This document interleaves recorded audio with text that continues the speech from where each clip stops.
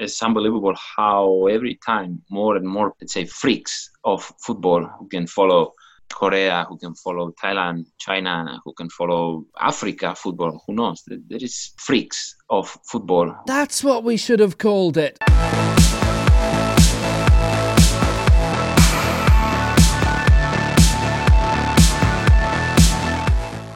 Hi again, no news today, but a couple of topics we've carried over to another bonus edition here of Lockdown Football. I'm Will Downing alongside my fellow commentators Dmytro Zulai of Setanta Ukraine and Ukraine National TV, Stefan Journy of ESPN Africa, and Mark Rodden of Virgin Media Sport and various World Feed commitments. Later on, we'll be going through some commentators that have inspired us down through the years, and in upcoming episodes, we'll be hearing other commentators' choices.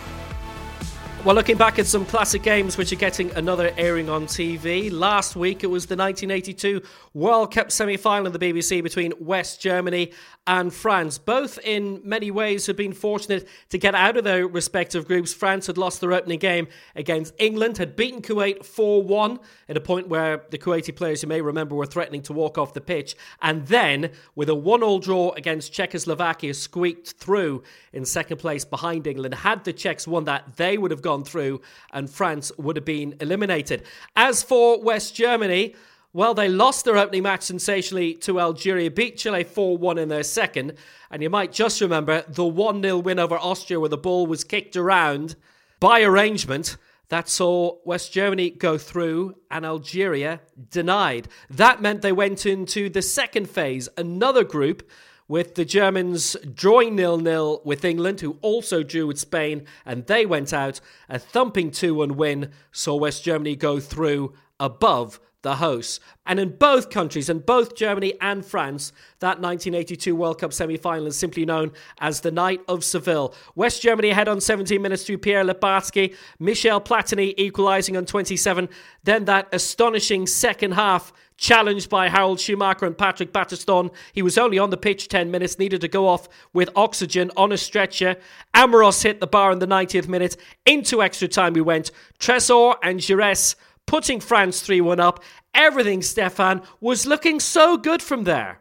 Correct, Will. And that's the problem started when Karl-Heinz Rummenigge came on the pitch. Unfortunately, the team, couldn't respond. And I think physically France struggled to finish the game, even though Giresse scored that great goal after 98 minutes. But unfortunately, Rummenigge scored the second goal for West Germany, but Fischer, 108 minutes, equalised and went to the penalty shootouts. But it was a remarkable game, especially what happened with Battiston. The referee could have sent off Schumacher and didn't do it. But that game, even though France lost it on penalties, epitomized what was France at the time, a fast, fluid French team with a lot of technical players. If you look at Platini with Giresse, Tigana in the middle of the park with Bernard Genghini, who's going to be replaced in 1986 by Luis Fernandez. But those players were absolutely magnificent technically.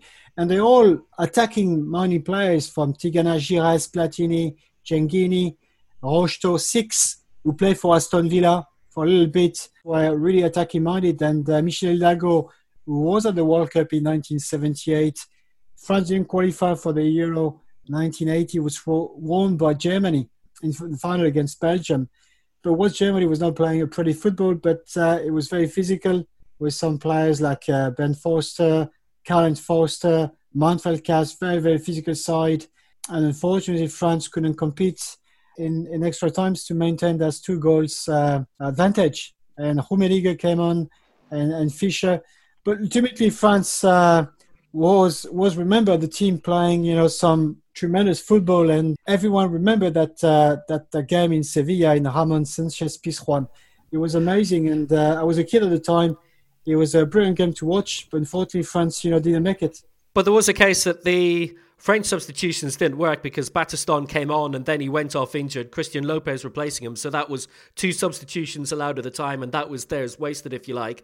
Germany brought on Karl-Heinz Rummenigge, who scored within 5 minutes, that lovely little flick at the near post to get Germany back into it, a 3-2 down. But they also brought on Horst Hrubesch, the man dubbed by Jimmy Begay as the man they call the monster, who stepped up for that famous winning penalty to make him a German hero forevermore. That's right, and Horst Hrubesch was scored that winning for West Germany. But I have to say, Rummenigge was definitely the right substitute for Germany. It changed completely the game. Bossis, who's absolutely magnificent player, missing the penalties, like Didier Six also, with the fourth penalty missed. Stilicho missed also his penalty, but at the end of the day, the German dominated us at the extra times, but also mentally, they were definitely stronger than the French. Could we say maybe the French were tired, take the penalties? I think we were just playing above expectations. No one could see the French team going to that semi-finals against West Germany, because you have to remember, France was absolutely no one in the world football at the time. He was coming from, I'm not saying from Norway, but no one expected the French to be at that level. In 1978, we'd be knocked out, very early in the World Cup in Argentina. And but Michel Hidalgo made that team so successful and know exactly what type of play he wanted to bring in. That generation was going to win 2 years after that the European Championship in France in 1984 against Spain in the final. But surely those players will remember for that game. It's an iconic game, and but that's football. We like it in a way. And the thing about that French side was, they reached 2 World Cup semi-finals, beaten by West Germany in both, European champions in between in 84, and then nothing. They just fell off the cliff. Didn't make the next Euros or World Cup? Yeah, sorry, Will, but I think mentally there was a weakness for the French side against West Germany. That happened in Mexico in 1986. We knocked out Germany after the unbelievable game against Brazil. And it's something followed the French team for a while until 1998, and things have changed. They tried to play that beautiful game. Did they have the mental strength to overcome West Germany? Obviously, it was not the case. And everyone in France remember that style, that specific attacking football being delivered by the French team at the time with Platini and Tigana and Gires. It was, I have to say, it was a magnificent game, and but the drama was all over the pitch from, again, Schumacher assaulting Battiston really, and not been sent off. It's amazing.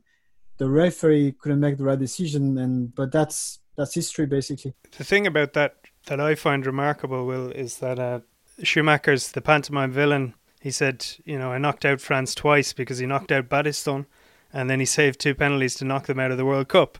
There was controversy afterwards because Battiston had a couple of lost teeth and cracked ribs and damaged vertebrae, and Schumacher after the game was relieved. He said, made a flippant remark afterwards. He says, well, I'll pay for the teeth, which didn't go down well.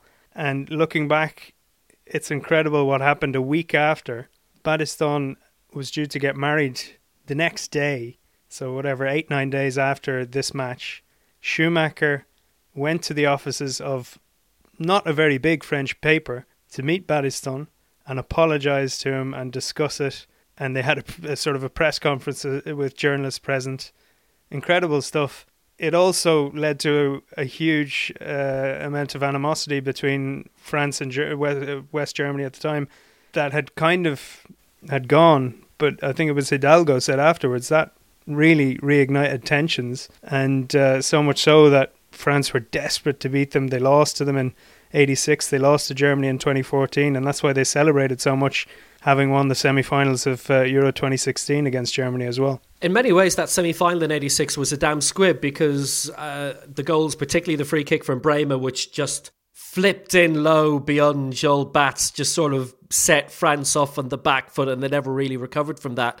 It probably still hurts. Like, they've won World Cup subsequently in 98 and in 2018, but not having even reached the World Cup final maybe in 82, 86 probably hurts that little bit there. Definitely, especially that game, because 3-1 up with 98 minutes played, including the 8 minutes of extra time. Some of the French players talked about, we kept going to get another goal. We were so on top. But as Stefan said, Rummenigge coming off the bench, he was the captain, he was the reigning European Footballer of the Year. He was carrying an injury, but he still made such a difference to that German team. It's incredible that France didn't close out the game, considering how uneventful extra time is now normally. Just an incredible game for the Schumacher-Battiston incident, but also, as Platini said, it had every emotion that you experience in life in that 120 minutes, plus the penalties as well. Incredible. Well, it's almost 40 years on. I still don't understand how France lost that. No, honestly, because we were talking about France v Brazil in 86, and you just mentioned the semi-final, and compare how France played against Brazil and what kind of game it was. And then you were playing against the German team. They wasn't much better than the French team at the time in '86, and they losing to them without a chance. Maybe because, 4 years previously, you had this fantastic game when you actually had it in the pocket. You just should have scored another goal probably. But that's the thing. That France in '82, they're probably similar to Brazil in '82. They didn't know how to play for a draw. They didn't know how to kill the game off, as they like to say. They just wanted to win the game. And they were winning it. And, of course, it's a big thing when you have Rummenigge coming on as a substitute. And then you've got Hrubesch as well. Those two could have turned any game on its head. But there's another thing that I wanted to mention, because we usually think of that team, West Germany side of the 80s, when they won the European Championship 2 years before the World Cup, played actually 2 World Cup finals in a row, and then there was the third one that they won in the 90s, but we were talking about 80s now. So they had all those major finals, and we usually were thinking of that team, predictable, boring maybe, but how many games did they win being behind during the game? So it turns out that these predictable Germans were the ones who believed more than anyone in the unpredictability of football. So they were scoring those goals in the last minutes. They were scoring 2 against France when it was absolutely impossible, you were thinking, to get those 2 goals. So we also, we have to give the credit to the German side for what they did. But still, it's unbelievable how Schumacher stayed on the pitch after what he did, and how France managed to lose that particular game. Because the final between France and Italy, well, that could have been something else. Yeah, absolutely. And Italy want to win the World Cup. But again, like Marius Trésor with the centre-back for France scoring a magnificent goal. And everyone thought, this is it, we're going to beat the Germans. And then GIS making 3 after 98 minutes, and that was it. But again, I will just to highlight the mental strength for the Germans and Rummenigge and the coaching, Joop Dervel. I think he was quite smart to put Rummenigge and Hrubesch on the pitch. And at the end of the day, that made the difference in the last few minutes of the extra times. It had a huge effect on the penalty shootout. It's unfortunate, but again, I think that team would have learned from losing against Germany in the semi-finals and used, if you want, that pain, and because it hurts, obviously, and in 1984. But at that time, that group of players struggled to beat West Germany. In 1986, we had the same problem with Joel Batz making mistakes on a free kick from Bremer. And Jean-Luc Ettori was really the weakness in 1982, if you remember. A very small keeper. There was question between Jean Castaneda or Jean-Luc Ettori. Only 5'8". It's obviously nowadays this type of keepers, doesn't exist anymore. You can't see a keeper 5'8" playing, anywhere in the top 5 league in Europe. It's not happening anymore. Maybe, in the MLS we have 1 or 2 small keepers, but Jean-Luc Ettori, to me, was definitely one of the weaknesses of the French team. And we've seen the penalty shootout and the goals conceded as well. And the interesting thing as well, from the German point of view, that wasn't a popular team because of partly what they did in that Austria game, scored after 11 minutes, then the 2 teams just didn't play. In Germany, that went down very badly. The commentator at the time said this was a disgrace to football. The team were called gangsters. The biggest tabloid said, shame on you afterwards. And then the Schumacher thing would have sealed it for most neutrals, that this German team are not to be liked. They want to win by any means possible. Interestingly, Schumacher, even in 2014 when he was interviewed, said, I don't really have any regrets. The regrets I have are that I should have, showed more concern at the time after the Battiston incident. Certainly should have gone to see him in hospital. Battiston told the story that he woke up in the medical room when they were 3-1 up and didn't know where he was, and going through all these emotions. And Schumacher's reaction to the incident, was to wait, ready to take the goal kick, chewing gum. Come on, let's get on with it, guys. Yeah, that's what I'm saying, Mark. That he was glowing at the stand, looking at even the French supporters and say, "Look, I'm ready to go. Like, can you remove Battiston from the pitch and we can get on with the game?" that was unbelievable, like typical from Schumacher. And that press conference I think it was done by the French border between Germany and France, and because Paris all the time was playing for Metz, and that thing was just a thing for the media. And if you remember the context of the game, we were just more or less 30 years after post World War II, and as Mark mentioned, the villains, the Germans. Yeah, that's what the French media play on that. Say, look, France, the World War II, and we'll take revenge. And but unfortunately, it was Germany, but France on the day. Worth pointing out that between Germany and West Germany, they've only ever lost one penalty shootout in history. Their first one 44 years ago in the 1976 Euros final to Czechoslovakia, and losing in the end to a true Panenka penalty, as it was Panenka who took it. They should have seen that coming. Keep an eye out for that Euro 76 final. It'll probably be shown somewhere soon. So when we were doing our second programme at the start of April, we decided to do our first retro feature all about commentary heroes to fill 5 or 10 minutes at the end. An hour later, it was obvious it was probably going to be best to hold it over. So here it is, and it looks like I'm going first. I think for me, in terms of the past, Jimmy McGee, who was absolutely astounding for a lot of his career, just a wonderful turn of phrase. Again, like another of my all-time favourites, Barry Davis, very, very versatile, found himself working on a huge amount of sports, but just as a man who was the number one commentator as he was up until 1985 on Irish television, just always had a way of coming out with a wonderful phrase. The 82 World Cup semi-final, Horst Hrubesch stepping up to take the winning penalty for West Germany against France. Here he is, Horst Hrubesch, the man they call the monster. There was obviously different class, big pose, different class at the start and finish of Maradona's great goal against England, because obviously, what else can you say in a position like that? It was quite curious that for that World Cup quarter-final, England against Argentina, that RTE, BBC and ITV had essentially what you would call their designated number two commentators on that game for all of those channels. I think Barry Davis, a man who was just utterly incredible, a wonderful turn of phrase. He's still working, but we don't hear very much of him these days. He's in his 70s now. Wonderful football commentator.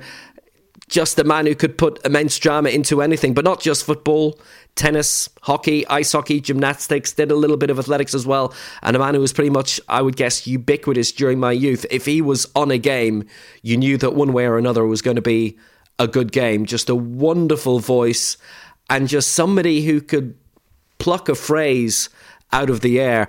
On radio, Peter Jones, for very much the same era, sadly died at the peak of his career when he was 60 years old. It was 30 years ago this week, which is sort of what brought it to mind. And there was a BBC 5 Live documentary about him during the week. Again, somebody who could just bring football into your living rooms. Like, I discovered sort of BBC Radio 2 football coverage when it was on that station when I was something like 9 years old. I'd been given a radio for my birthday, and sort of flicking through the dial late at night, found their football coverage, and he was just a wonderful, evocative commentator. I would say my favourites of the current age on a weekly basis would be Steve Wilson. I just think he's got a wonderful dynamic voice, always comes across really very much up for it, wonderfully researched. And two men that you don't hear a lot of in this part of the world, but who are very prominent elsewhere, Peter Drury and John Champion, who I think are very much from the Barry Davis mould. Wonderful, evocative commentators, and who just seem to have the right phrasing at the right time. And every time they're on a game, it's an event. Okay, it's all about English commentators, Will, isn't it? But I'm going to broaden my spectrum here. I will go to the French side of it, and Thierry Roland, maybe Mark knows about him. He was definitely the French voice, the voice of French football and the French team as well. He did commentary, I think, for 13 World Cups, 9 European Championship, and did commentary over 1,000 games, but also did commentary a little bit of athletics and boxing and the Olympic Games. But he was the French main commentator, and he passed away in 2012, and there was a minute of silence organized during, I think it was France against Sweden, and during the Euro 2012. And it was a big loss for French football and for the media in France. And some very eloquent quotes, from him as well. Very for France when he's in commentary, not very objective with France. when they were playing, and that made him one of the best commentators in France. He will be remembered, as one of the best commentator in the country. Going back to the more generic spectrum of the English commentary, to me, as a Frenchman, I've been, living in Ireland for a while. I'll tell you what, I'll give you a quote and you can tell me who is that. Just a bit of a game here. Oh, that tackle was so hard, so it probably hurt his whole family. Who said that? John Motson. I think he had a very distinct voice, and I really like him as a commentary and pundit. And I think I would say one of the best commentators, I've heard and enjoyed in him from England. From the continent, somebody from, outside of the English-speaking world originally, what is it about John Motson that appealed to you greatly? He's still working. He's on TalkSport these days, having left the BBC after 50 years in 2018. Just the voice. The voice is very distinctive and very fluid commentary as well. And I think he had the full package of a commentator. It didn't... Yeah, just like the voice and his tone, the way he was covering games. That's pretty it, Will. And I think it's good knowledge about football and knowing, when to intervene, not to... sometimes commentator will over-commentate the game, and that can be an issue. It was not like that. And I think the commentary was very fluid, and I really enjoy listening to John Motson.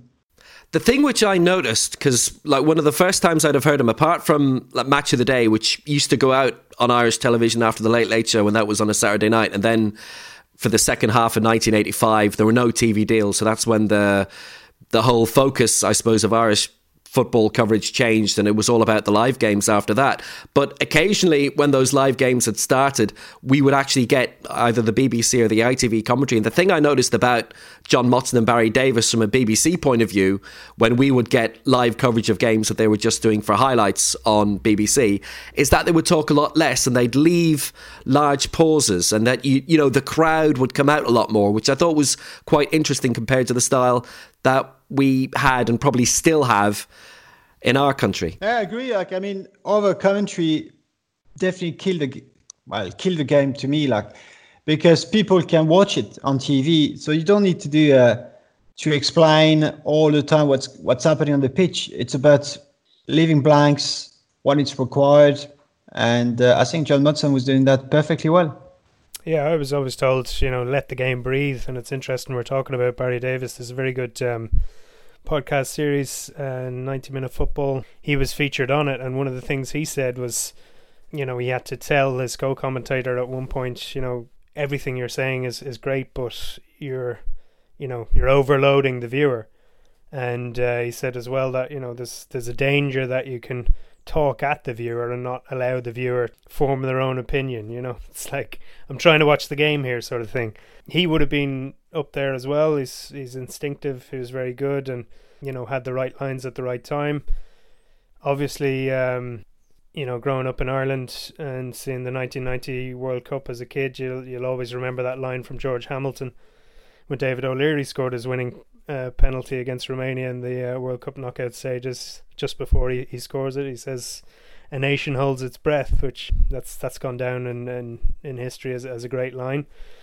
Someone I loved as a person with parents from Donegal and big links to Scotland up there. I used to listen to BBC Radio Scotland an awful lot. Perhaps not someone that's too well known outside of Scotland, but the BBC Radio Scotland commentator David Begg was brilliant. Obviously, it's different doing TV compared to radio, but he just seemed to be able to bring games to life.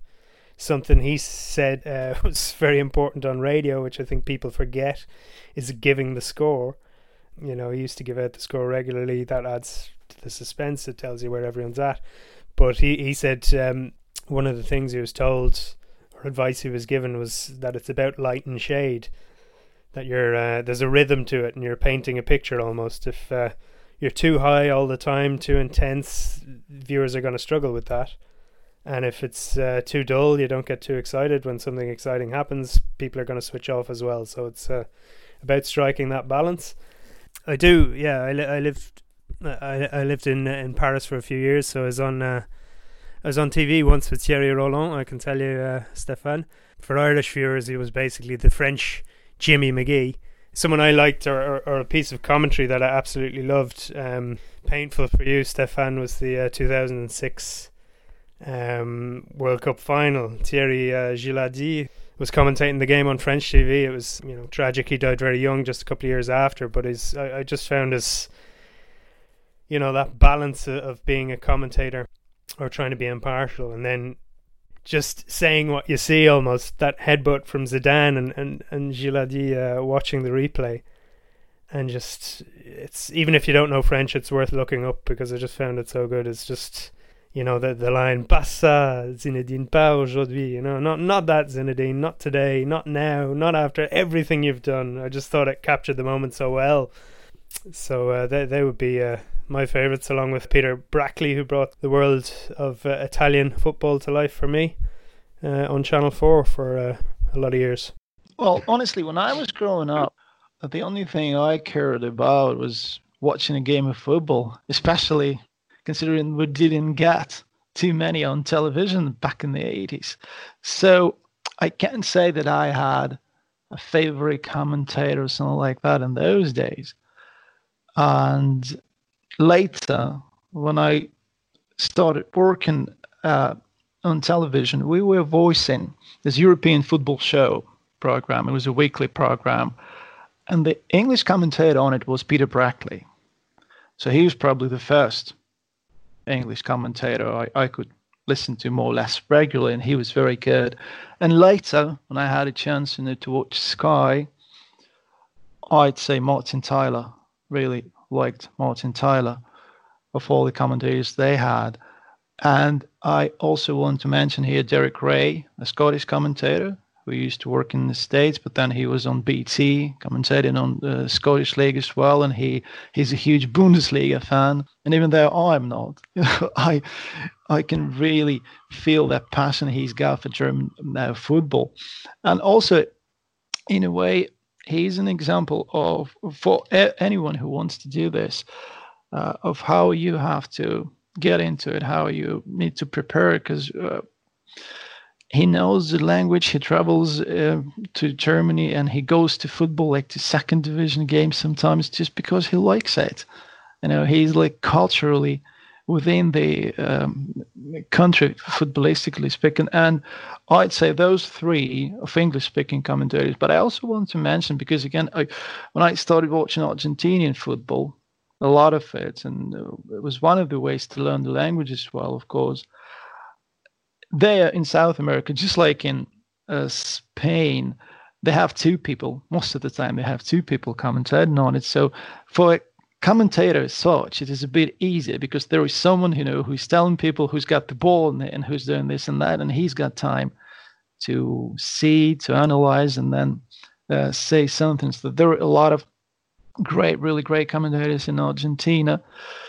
Some of them former players, some of them journalists, and the same goes for Spain. There are a lot of excellent commentators who played the game professionally, or there are some journalists who are also doing a great job of it. But I'd say if we're talking about English-speaking commentators, I'd go for Peter Brackley, Martin Tyler, and Derek Ray. Yeah, Derek Ray is up there for me as well, actually. Brilliant. Did a really good podcast. I can't remember where it was, but he spoke about how he feels like he's talking to one viewer, and that's the way you focus on it and not get too caught up in everything. Also talked about how you have to protect your own voice. You can't be going out the night before a commentary. You have to prepare like a player would. And something that was very interesting for me as well, he spoke about ringing embassies to ask for pronunciations, which just shows you the lengths he goes to in terms of yes, it was before 1994 World Cup, I think. He said he was calling the embassy of Saudi Arabia or something like that. Yeah, but yeah, it's also, I related to that because also a big thing for me, and Will can testify that sometimes if there is an Irish player in the lineup or on the bench for an English club, I would check. How do you pronounce that name or that last name, even though probably by now I could have figured it out myself. I'd still rather ask someone who certainly knows. I mean, I live in the area currently where he's from, but I cannot understand how Padraig Amond's name gets appallingly mangled, because even in Wales, a lot of the Welsh correspondents seem to give it a French pronunciation, which I've never quite been able to understand, because all you have to do is, surely in League Two, access isn't that difficult to just try and get Padraig Amond just to say what his name is. I always do like it when, if clubs are doing their own interviews where they allow the player to say his own name. It's not always possible, of course, but if there are some sort of self-made videos that players put up where they actually say their own name, as was the case with me for, Antwerp's Israeli player Lior Refaelov, there is a video that he does when he joined Antwerp where he actually says his name, because we were advised previously that his name was pronounced differently. But in terms of Derek Ray, it's funny, I actually remember his first commentaries for BBC Radio Scotland, because it was back in the 5 years when English clubs were banned from Europe, and the early rounds of European competition. BBC Radio 2, who used to do all the live football on a national basis back then, well, they wouldn't cover the opening rounds unless it was a particularly big game. So that would mean they would have no live football on that particular night. So you'd find yourself tuning to BBC Radio Scotland, and they'd a veteran commentator, mid to late 80s, who'd been going for many years, called David Francie, who was wonderful. And again, wonderful voice, brilliant tone to his voice, and again, add a lot of drama to his live commentaries. But there was a period when he got quite ill. So Derek Ray was drafted in at the age of 19, but he'd an amazing voice even then. He sounded like as if he was in his 30s or 40s. It was a wonderful, deep voice. He'd a terrific way of phrasing. There was a tremendous quality. I think the best commentators, they're not the star. The football is the star. It's all about where the ball is, who's got it, what's happening. But as I said with Peter Jones, the way that it was done, the detail, not just of what was happening on the pitch, but off the pitch, being able to build the atmosphere for people unable to watch it being radio, I think was a very key thing. And things moved very quickly for Derek after that, because he was on TV within a couple of seasons, then moved to the States when I think he was in his mid-20s, and developed a very big reputation there with ESPN over 15, 20 years. Then obviously came back to, I think it was ESPN after Setanta UK. Unfortunately, hit the Buffers, who had a couple of good years working on South American football. But also Martin Tyler, for the UK, they got Italian football properly in 1992 with Football Italia, which just everything about it, James Richardson hosting it, the experts that they got in, the likes of Paul Elliott, Ray Wilkins, Luther Blissett. It was almost the perfect coverage. I think along with Sky's coverage of Spanish football, which they had for something like 20 years, it was just everything about it was right. There was a lot of thought, a lot of detail went into it, and it wasn't just about the big clubs, the big names. They would tell you the stories of, the bottom half of the table, and the Lecces and the Parmas when they were small, and the background of what was happening at Fiorentina. But for 3 seasons prior to that, we actually got, in Ireland, Martin Tyler on Italian football. It was decided in the run-up to Italian 90 that they would try Monday night highlights from Italy. It was a league which, certainly at the time in the English-speaking world, had a reputation of being, really dull, and the games were 0-0, or if a team would score early, it would be 1-0. They defend the league and so on. And then we actually got to watch the football. And it was football with basically the best players in the world. I've spent a little bit of the last 2 weeks sort of watching the highlights compilations that were sent out by the company that used to do it at the time, with Martin Tyler and Peter Brackley commentating.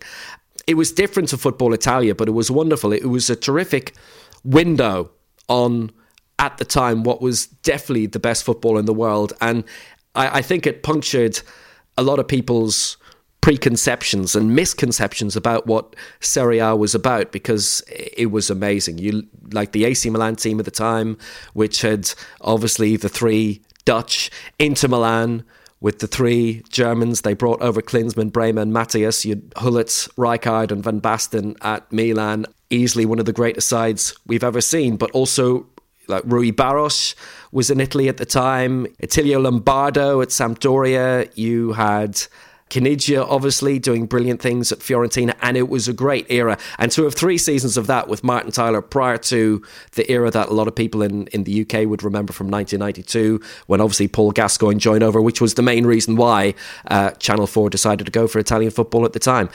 Great days. Coming back to pronunciations, Will, I know this is a bit of a tangent, but it just struck me, people have different opinions on whether you should get the pronunciation exactly right the way it is in the country where they're from. I think my personal opinion is we should at least try if we're able to pronounce it, if it makes sense. And I think that's brought home watching Irish players in England, Keith Fahey being pronounced as Fahey and stuff like this. But the most recent example is Matt Doherty of Wolves, and it seems to me that every second week his name is butchered. Once on Match of the Day I saw, this wasn't a commentator, it was a pundit, but in the same highlight show his name was pronounced 3 different ways: Doherty, Doherty. So I think it's important to at least try and get the names right as well. You do your best, because there's a lot of what you would call a case-by-case basis. It's funny, somebody pointed out to me when I was mentioning on Twitter about the Italian football coverage that we had on Irish TV in the early 90s before Channel 4 took over the production, not just for them, but they also used to provide for something like 6 or 7 years international highlights also. So the Monday night programme on RTE after 3 seasons then became Football Italia with Gary Bloom and Peter Brackley. But we never used to get the presentation, but we used to eventually get the Channel 4 commentary. I was so looking forward to the very first game they did, which was Lazio Sampdoria in September 92, and I'd have watched it live on S4C, which was the Welsh equivalent of Channel 4, except for the fact that it was All-Ireland final day. So, I mean, it was watching the All-Ireland final instead. And we actually didn't, believe it or not, have a video recorder at the time in our house. So I said, okay, well, I'll sit down on the Monday night. RTE will be showing the highlights, so they'll definitely be showing Sampdoria against Lazio, because they trailed that they were going to be taking the Channel 4 coverage. But what we got instead was highlights of AC Milan's 1-0 win with Gary Bloom, which was a bit of a disappointment. And the Sampdoria, it was just a voiced goals roundup. So unfortunately, that's what we got for the first season. Channel 4 would have the best game live, so you'd have to try and watch that. And then the RTE highlights on Monday night would be the secondary game, which would, as they said quite clearly, it was voiced the day after in studio in London. Things definitely kicked on from the second season when they decided to do the presentation with James Richardson live in Italy. It was absolutely fantastic. And then we would get proper highlights of 2 games in Ireland. Sorry, Will, are you talking about Sampdoria Lazio from 1992 game? Yeah, 3-3. It was 3-3. Yeah, it was door, typically Italian 3-3 draw with 4 goals being scored in the first 38 minutes. But see, it's interesting because that had a viewership of something like 3 or 4 million. One of the reasons why Channel 4 waded in to take Italian football live that season was that live league football had gone off terrestrial TV in England, and it had only been going realistically for about 9 seasons at that stage. It had moved over to the new Sky Sports. So ITV regionally were showing what would now be championship matches, games from the second division, but they weren't networked or anything like that. After years of very successful network television, ITV sort of hit the buffers a little bit, if you like, football-wise. Michael Grade, who was head of Channel 4, very, very innovative, having worked for various different channels, was at BBC prior to that, went to Channel 4, went back to BBC, was at ITV for a while, and a lot of the best things about their schedules, even today, will have come from decisions that he would have made back in the 80s and 90s when he was on various different channels. But apparently he was at a Channel 4 board meeting, and a documentary had been made by Chrysalis TV about Paul Gascoigne's recuperation from injury, how he was dealing with it mentally, how he was dealing with the move to Italy, having left Tottenham and having been out of football for a year. And then he sort of started asking them at this meeting, well, could we actually get the rights for Paul Gascoigne's debut with Lazio at the start of the 92-93 season? So they put a bid in for that one game. They thought it might get them good viewing figures, and Serie A came back to them and said, well, you can have the game, but you'd have to buy the entire league and you have to show games every week. Michael Grade said, yeah, why don't we do that? And it kicked off I think, a very successful 10 years. I think the final season or two, unfortunately, they'd lost interest. The main games by that stage had been moved to Sunday night, and they weren't going to interrupt their Sunday night schedule to show live Italian football, so they would show them on a Wednesday night as part of Under the Moon, which I think was a brilliant, groundbreaking sports show hosted by Danny Kelly, and then, the final 2 hours of what would be a 4-hour extravaganza of sport, starting at around 11:30 at night, would finish with the main Sunday night Italian game. And it definitely revolutionised, in Britain at least, the way that overseas football was covered.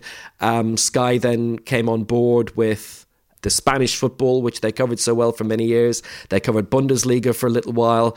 Basically, I think off the back of that, all of us have a job, pretty much. You just have to also explain, because maybe some people don't even realise that back then, every single game from any European league was a gift. It wasn't like, you could watch any league you wanted anytime. No, it was something absolutely special. That's why, it's still in the memory. That's why it sticks to your memory, and you remember those people even who commentated on it and those who played, and the results. You probably know more of those results and remember more of those results than you remember all the games you commentated on a couple of months ago.